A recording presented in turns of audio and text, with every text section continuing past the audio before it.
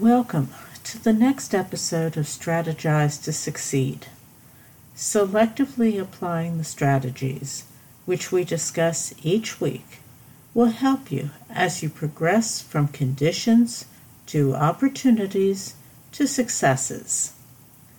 In today's episode, we are going to focus on the topic of mental models as an underlying basis for solid reasoning in our decision-making efforts. A mental model is the lens from which we look at and try to understand the world and general issues which exist based on common variables, as well as identifying unique elements. Some writers have analogized these mental models as being tools found in each person's toolbox, which are available as constructs to assist in the decision-making process. I have seen reference to more than 1,000 such models, so the likelihood is that each of us subconsciously relies on just a few. Perhaps you would be receptive to adding a few more mental model selections to enhance your decision-making skills. Mental models enjoy varying degrees of popularity, in large part based on their usefulness. If, over time, a mental model has been repeatedly helpful in the decision-making process within certain fields, it has demonstrated its utility and generates more frequent use. There is no one-size-fits-all mental model. In fact, most of them are isolated to application in specific fields, such as the sciences, business, psychology, economics, math and engineering, and thought and judgment. So, of course, many of these models, though interesting, are less than impactful on our individual lives. In many instances, mental models would probably remain within the jurisdiction of think tanks, but for the almost cult status of one significant proponent, Charlie Munger. Mr. Munger is the longtime business partner of Warren Buffett. Over the years, Mr. Munger has written several times about mental models. As Mr. Munger was once quoted as saying, quote, 80 or 90 important models will carry about 90% of the freight in making you a worldly wise person. And of those, only a mere handful really carry very heavy freight, close quote. Contrary to the frequent preference for newness, mental models are not recent creations. They have been generated throughout history, some even dating back to the ancient Greeks and Romans. In fact, one of my favorite mental models was developed by the Stoic philosophers Marcus Aurelius and Seneca, who were Roman, and Epictetus, who was Greek. By regularly engaging in a practice known as premeditatio malorum, or a premeditation of evils, the Stoic philosophers focused on everything which could go wrong with a plan. By putting the emphasis on the negative fallout, the objective was to better manage fear of the outcomes and put greater attention on preventive actions. By applying this reverse analytical process, it is very probable that previously unseen flaws in a plan can be revealed and further innovations can emerge. Some mental models are quite esoteric, while others seem more like basic assumptions, and they are. Consider the following mental models. You will note that popularity does not necessarily make them accurate or ultimately helpful. Keep in mind that in an article entitled 30 Mental Models to Add to Your Thinking Toolbox by Anne-Laure Lecomte, these mental models are regarded as, quote, shortcuts for reasoning, close quote.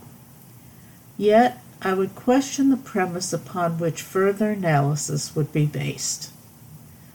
The first mental model cited by Ms. Lecompf is anchoring. She explains that this is, quote, a cognitive bias where an individual relies too heavily on an initial piece of information, the anchor, when making decisions, close quote. To my thinking, even including anchoring, although with a slightly negative spin, seems analogous to keeping a broken screwdriver in one's toolbox. If it won't do the job that it's supposed to do, and do it well, why keep it available for use? The process of anchoring is no more than an unjustifiable reliance on an assumption which, if false, could skew the entire reasoning being pursued. I find a similar problem exists with Ms. Lecompf including common knowledge as a mental model.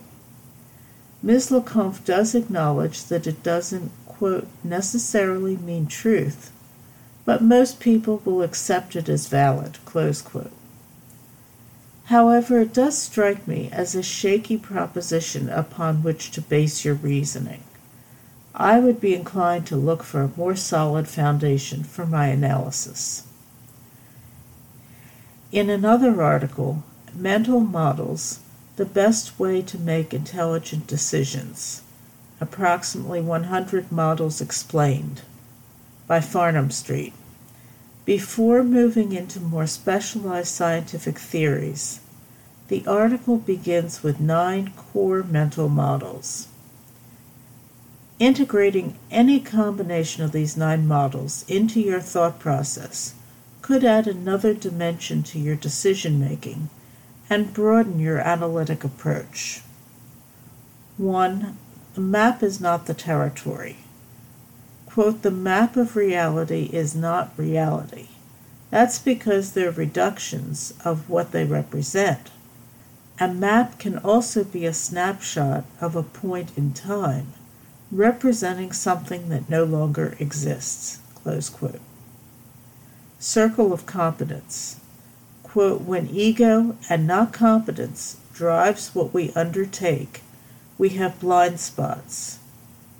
When you are honest about where your knowledge is lacking, you know where you are vulnerable and where you can improve, close quote. First principles thinking. Quote, helps clarify complicated problems by separating the underlying ideas or facts from any assumptions based on them. What remains are the essentials, close quote. Thought experiment.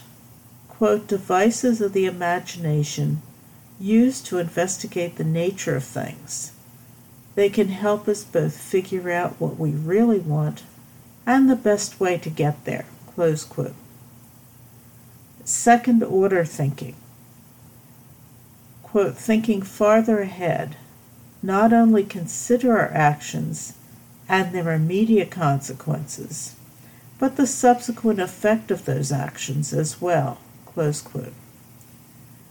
Probabilistic thinking. Quote, trying to estimate, using some tools of math and logic, the likelihood of any specific outcome coming to pass. It is one of the best tools we have to improve the accuracy of our decisions, close quote. Inversion. Quote, it helps identify and remove obstacles to success, allows us to flip the problem around and think backward. It can be more useful to start at the end, close quote. Occam's razor. Quote, simpler explanations are more likely to be true than complicated ones. Make decisions more confidently by basing them on the explanation that has the fewest moving parts, close quote. And Hanlon's razor. Quote, we should not attribute to malice that which is more easily explained by stupidity, helps us avoid paranoia and ideology. We look for options instead of missing opportunities, reminds us that people do make mistakes.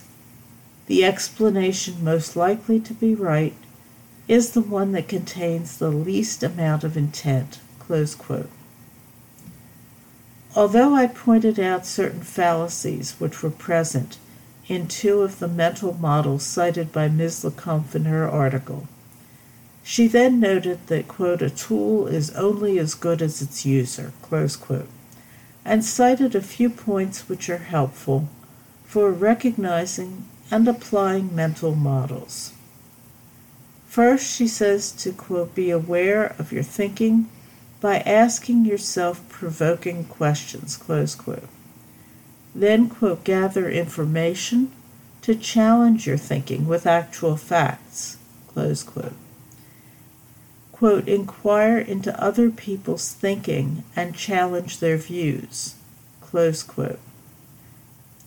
Quote, resist jumping to conclusions and suspend your assumptions, close quote.